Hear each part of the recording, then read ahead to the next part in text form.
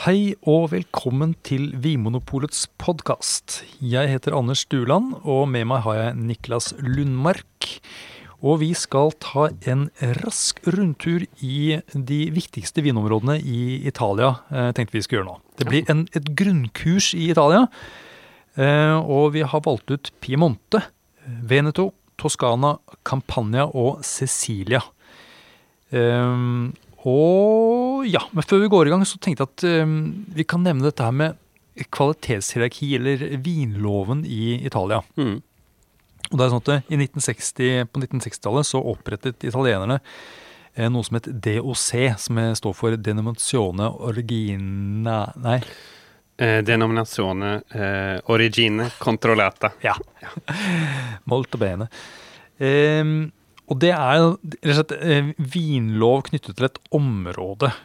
Og senere så kom da et høyere nivå som heter DOCG. Og mesteparten av vin fra Italia i Vinpolet er da enten DOC eller DOCG-viner. Det stemmer. Ja.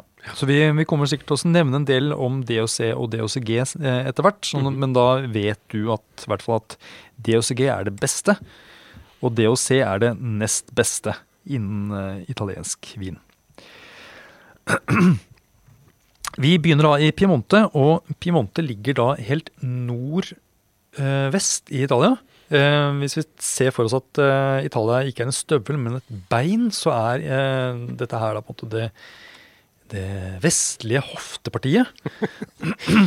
Og området ligger ikke helt ned mot Middelhavet. Den har Liguria mellom seg, og så har den da Alpen i nord som gir litt sånn kjølige vinder. Det er Piemonte lager lite vin sånn i italiensk sammenheng, men de har en stor tetthet av DOCG-områder. Druetypene som er viktige er Nebbiolo, Barbera og Dolcetto, og så har de en grønn druetype som brukes mye, som heter Moscato. Nebbiolo, det er en drue som har tykt skall, men lite farge i skallet, og det gjør at vinene blir gjerne snerpende, men har ganske lite farge. Og i tillegg så er vinene gjerne syrlige, altså høy friskhet. En annen ting med Nebbiolo er jo det at frukten er litt sånn i bakgrunnen. Det er litt sånn balsamisk, nesten sånn te, citrus og furunål som ligger i forgrunnen. Og med litt lagring så synes jeg det kommer litt mer sånn sopp og underskog og litt sånne deilige Helt enig. Aromaer. Ja. Og så har vi da Barbera, som sikkert mange kjenner til, som da gir viner som er litt mørkere i frukten. Den er også mørkere i farge, mindre snerp, men fremdeles veldig friske viner. Og så er det Dolcetto, som gir enda mørkere viner, og en sånn tett fruktighet som er så tett at jeg nesten synes det er vanskelig å liksom kjenne nyanser. Og den er også en drue som står ofte at det gir liksom fruktige, lettdrikkelige viner, men jeg synes at de faktisk er ganske sånn faste. Ja, veldig faste viner, synes jeg ofte. Ja. Jeg er glad i Dolcetto, altså, men lettdrikkelig vil jeg kanskje ikke putte i kategorien for. Nei. Og så var det da Moscato, denne grønne druen, og det er da den samme som Muscateldruen, som du kan kjøpe i butikken av og til. Det er også en spisedrue. Det er en aromatisk druetype, så den gir ofte en veldig sånn tydelig fruktighet som har en sånn mindre om pære, og noe litt sånn blomsteraktig og hint av noe krydder. Piemontesiske viner, det man kan kalle det. Det kan man, ja. De er ofte endrueviner, og du kan sikkert se det på etiketten noen ganger, at det står for eksempel Barbera d'Asti, og da betyr det at det er Barbera som druen, og så kommer det fra et område som heter Asti. Og så er det andre områder hvor det ikke står noe med druen, men hvor, altså Barolo Barbaresco, som er da laget på Nebbiolo-druen. Vi kan begynne med Barolo Barbaresco da, som områder. Det er kanskje de mest kjente og mest anerkjente områdene i Piemonte. De lager begge to kun rødvin og kun Nebbiolo-basert. Dette her er viner som mange liksom legger ned i vinkjelleren for å lagre, og som Fra gammelt av så var liksom det en nødvendighet for å få liksom rundet av vinen. I dag så tenker jeg at de er liksom mulig å drikke allerede som unge. Og det litt rare med Nebbiolo er at den smaker litt gammelt allerede som ung. Den ser litt gammel ut også, for den mister jo fort... Fargen er ustabil, så du mister fort farge også. Ja. Barolo og Barbaresco, de har fått på plass en sånn oppdeling med vinmarker som kalles for Vigna. Og er på jakt etter Barolo eller Barbaresco fra sånne enkeltvinmarker, så skal du se etter et navn som står i kursiv på etiketten. Så er det da kanskje det motsatte av Barolo og Barbaresco, nemlig Asti. For da snakker vi da om en hvit, musserende og søt vin, men som da produseres i et område som ligger faktisk overlappende med Barbaresco. Her er det altså da denne muscatelldruen, eller moscato, som brukes, og det lages da en søt perlende versjon som kalles Moscato d'Asti, og så lages det en musserende versjon som heter Asti Spumante. Rett fram, fruktige viner som passer veldig godt til frukt og krem. Ja, bløtkake. Ja, og har lyst til å gjøre noe helt vilt, så kan du lagre en Asti Spumante i 10-20 år, så vil du faktisk få en ganske spennende, perlende eller musserende søt vin. 10-20 år, har ikke dere smakt en som var 50? Jo, faktisk. Den var fra 1970. Ja. Den hadde endret seg til å bli en mer sånn gyllen og sånn dypere og mer sånn tørket i frukten. Og blitt mer kompleks også. Ja, det er veldig gøy med en sånn vin som er sånn som ikke har spesielt godt rykte, og som tenker er litt sånn der for de unge. Jeg er helt enig. Ja. Og Barolo Barbaresco, greit nok, det er liksom alle er enige om at det er lagringsvin. Men at Asti også kan funke, det var nytt for meg. Barolo Barbaresco er jo dyre viner, og vil du ha et rimeligere alternativ, så kan du prøve noe fra et område som heter Gattinara, eller Gemme, som begge to ligger da litt lenger nord i Piemonte, der det også er litt kjøligere. Og det rare er at disse områdene faktisk var mer anerkjent på 1700-tallet enn Barolo og Barbaresco. Det stemmer. De tappet faktisk viner på flaske 200 år før Barolo. Ja, tenk på det. Ja.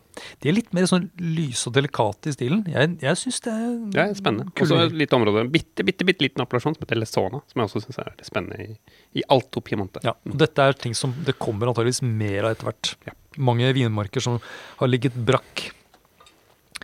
Ok, vi må haste videre. Vi drar av på andre siden av den nordlige delen av Italia. Så nå er vi da i nordøst.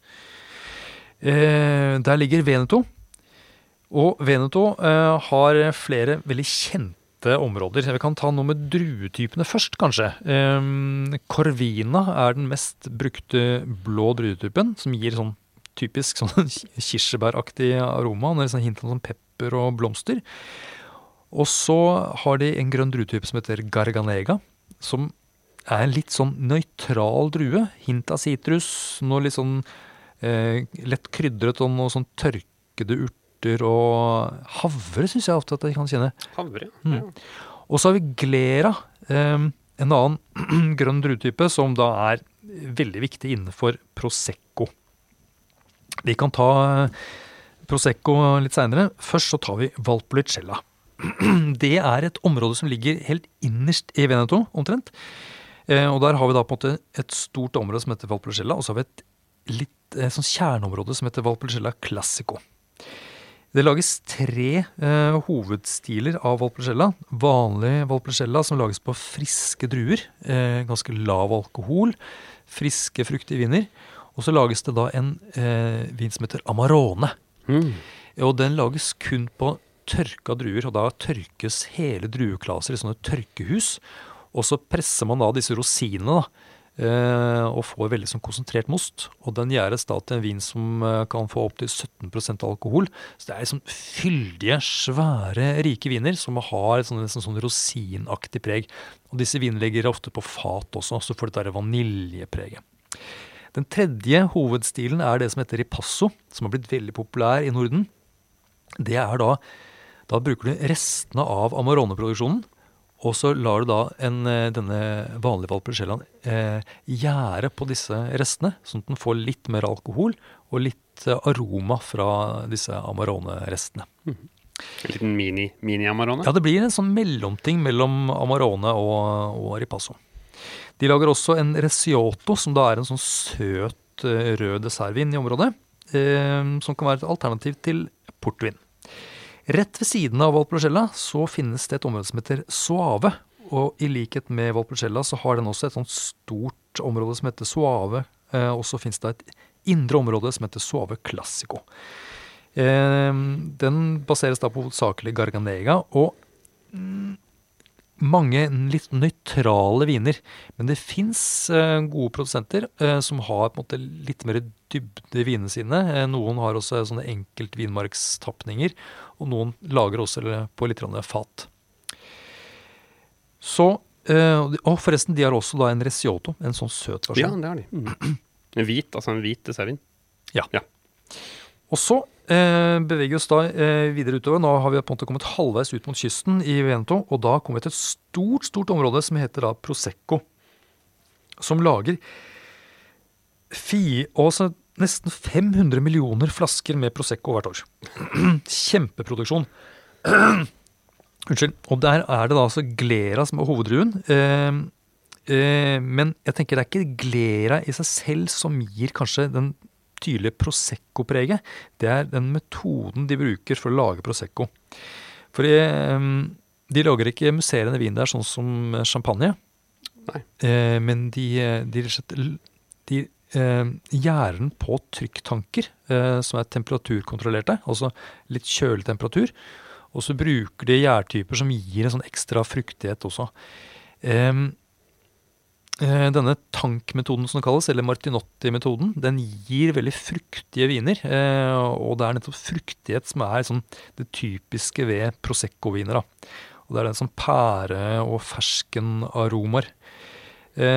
Prosecco tappes både som musserende, men også som frisante, altså perlene.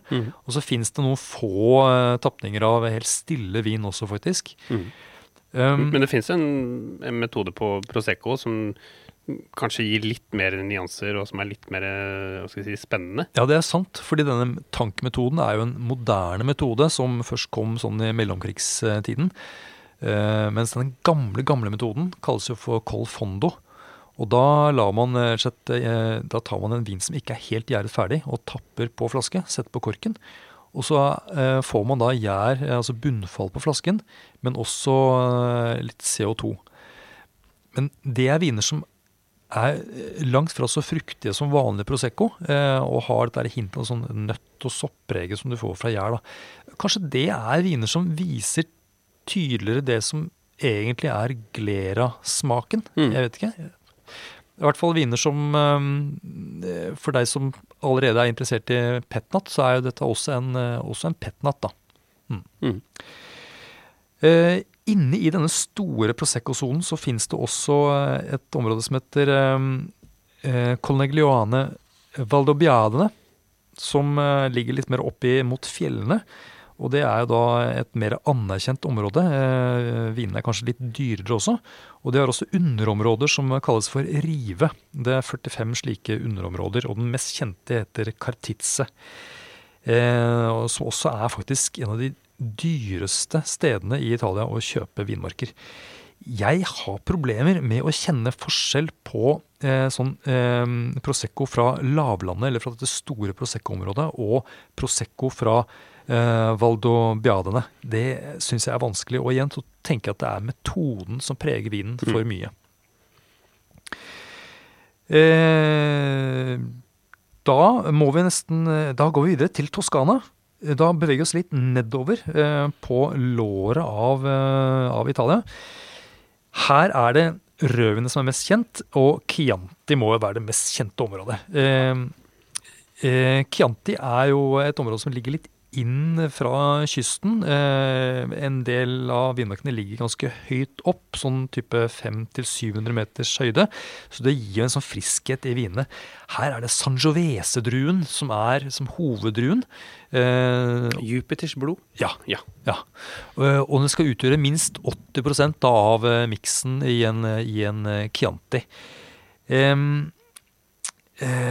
Chianti er jo en ganske stort område, men så finnes det et mindre område som heter Chianti Classico. Så det blir sånn samme systemet som både for Valpolicella og Soave. Og det er kanskje de mest kjente produsentene finner du da i denne Classico-zonen. Men det finnes også spennende viner, spesielt fra Rufina, i dette stor-Chianti. Chianti er jo et område som har slitt med dårlig rykte, spesielt sånn fra 70-tallet og 80-tallet, hvor det var sånne bastflasker. Men jeg tenker at kvaliteten har tatt seg veldig opp i siste årene, og for meg kanskje noe av de mest spennende vinene fra Toscana kommer fra Chianti. Litt sør for Chianti så ligger da Brunello di Montalcino, som er på en måte juvelen i Toscana, vil mange si. Og her er det ren Sangiovese som er basen. Ikke lov å blande inn noen andre druetyper, men det lokale navnet er da Brunello. Og her må vinen lagres i minst 2 år på fat, så her er det ofte et tydelig fatpreg på vinen også. Dette er viner som har høy pris, koster mye, og de står sterkt spesielt det amerikanske markedet. Dette er som vinsamlerens vin.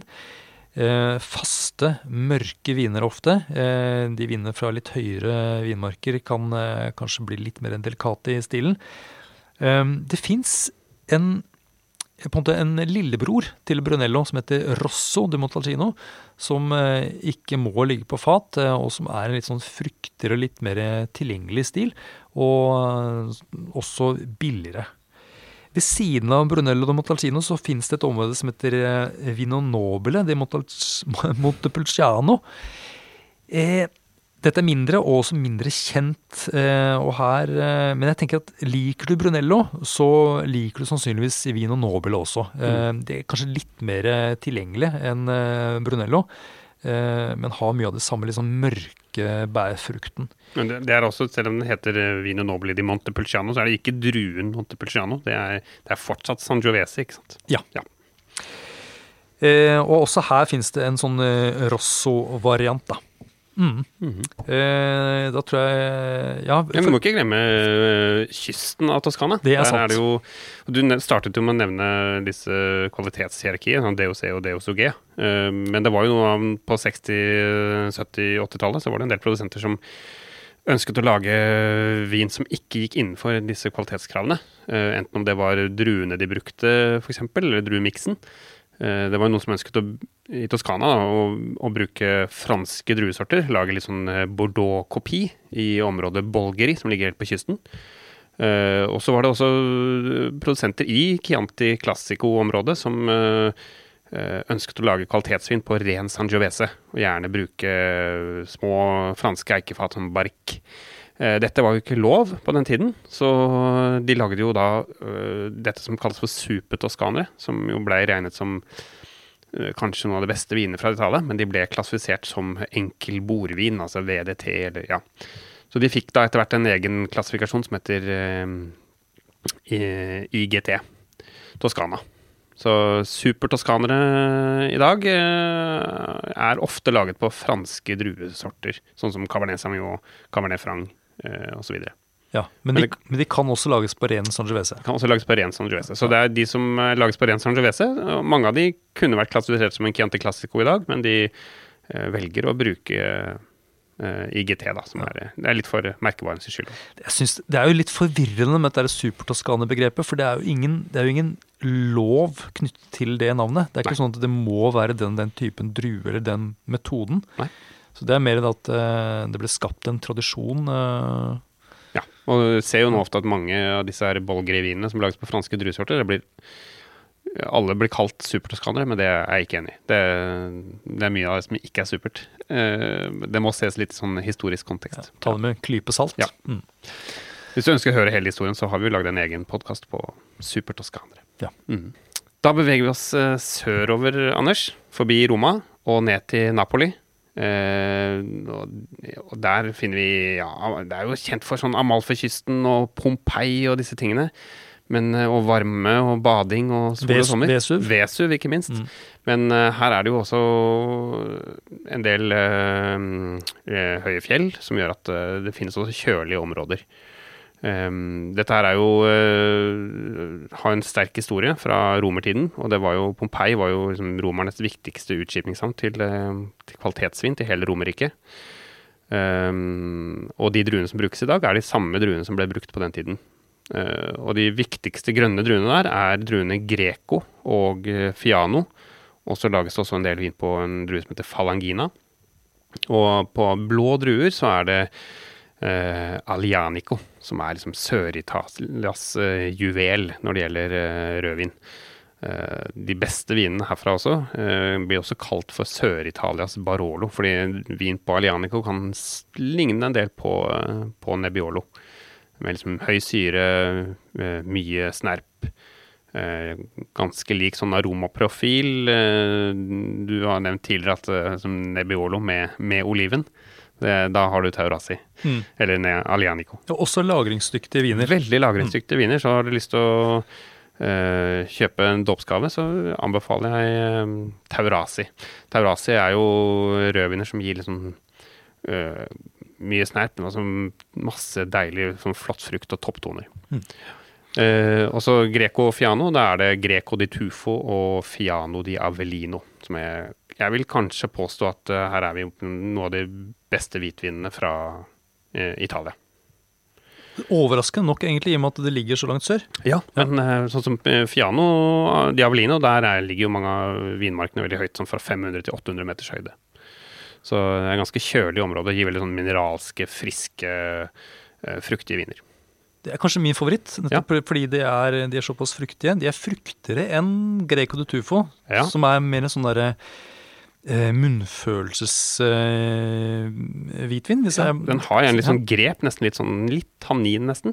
Den blir kalt for liksom sånn rødvinshvitvinen i Campania. Ja, men ikke så aromatisk som Fiano.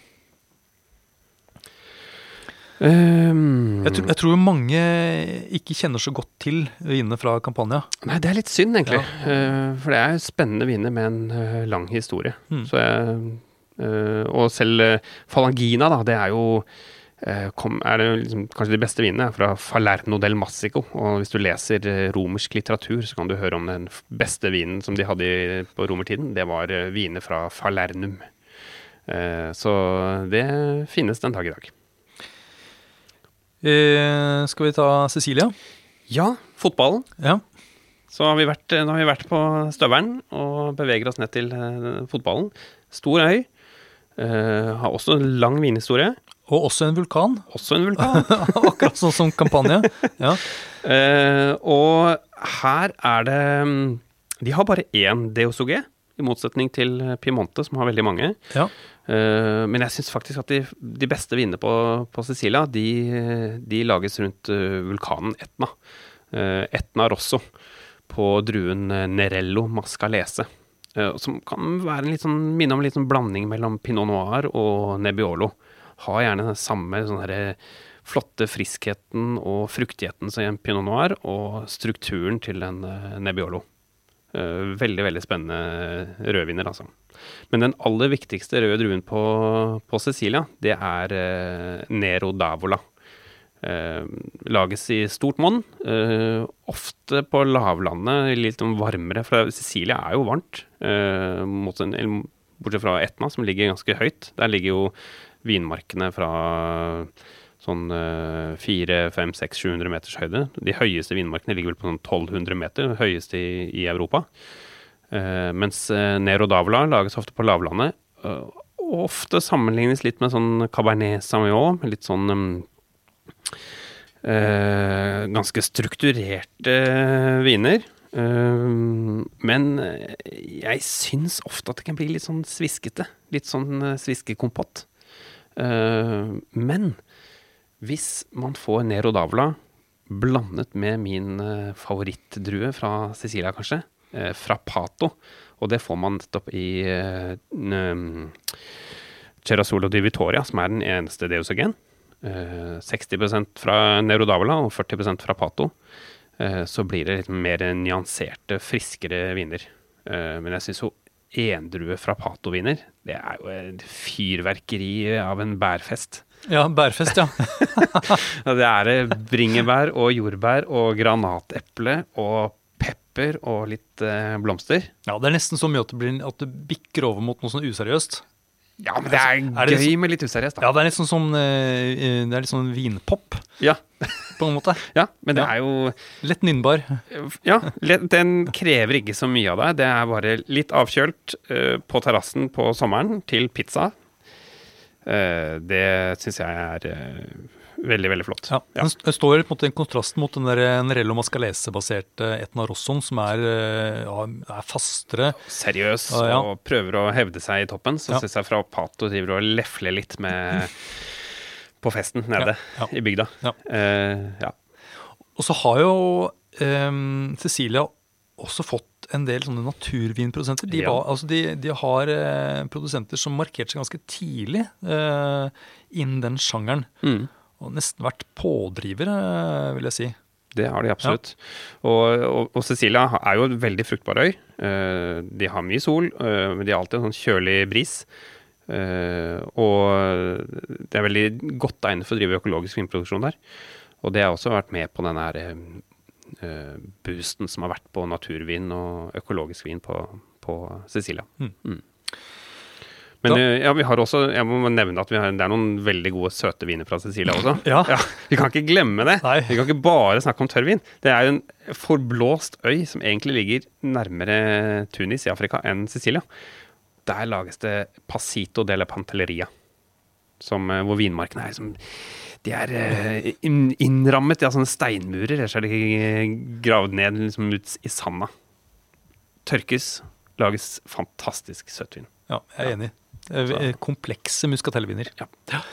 Ja, nå har vi jo rast gjennom Italia, Niklas, og det slår meg jo at jeg lovte at jeg skulle ta for meg liksom DOC-er og DOCG-er underveis, men det glemte jeg jo helt. Det beklager jeg. Så hvis du lurer mer på områdenes DOC eller DOCG-status, så må du nesten slå opp på en nettside, eller... Vi har jo noen episoder fra tidligere, Campania, Bolgheri og litt sånt, som litt grundigere til verks. Ja, det var en kjempegod idé. Ja. Og kanskje vi kan lage en litt lengre Italia-episode senere også. Ja. Tusen takk. Takk skal du ha. Takk for at du hører på Vinmonopolets podcast. Har du forslag til et tema i podcasten? Send mail til podcast@vinmonopolet.no. I tillegg svarer kundesenteret deg på e-post, chat og telefon.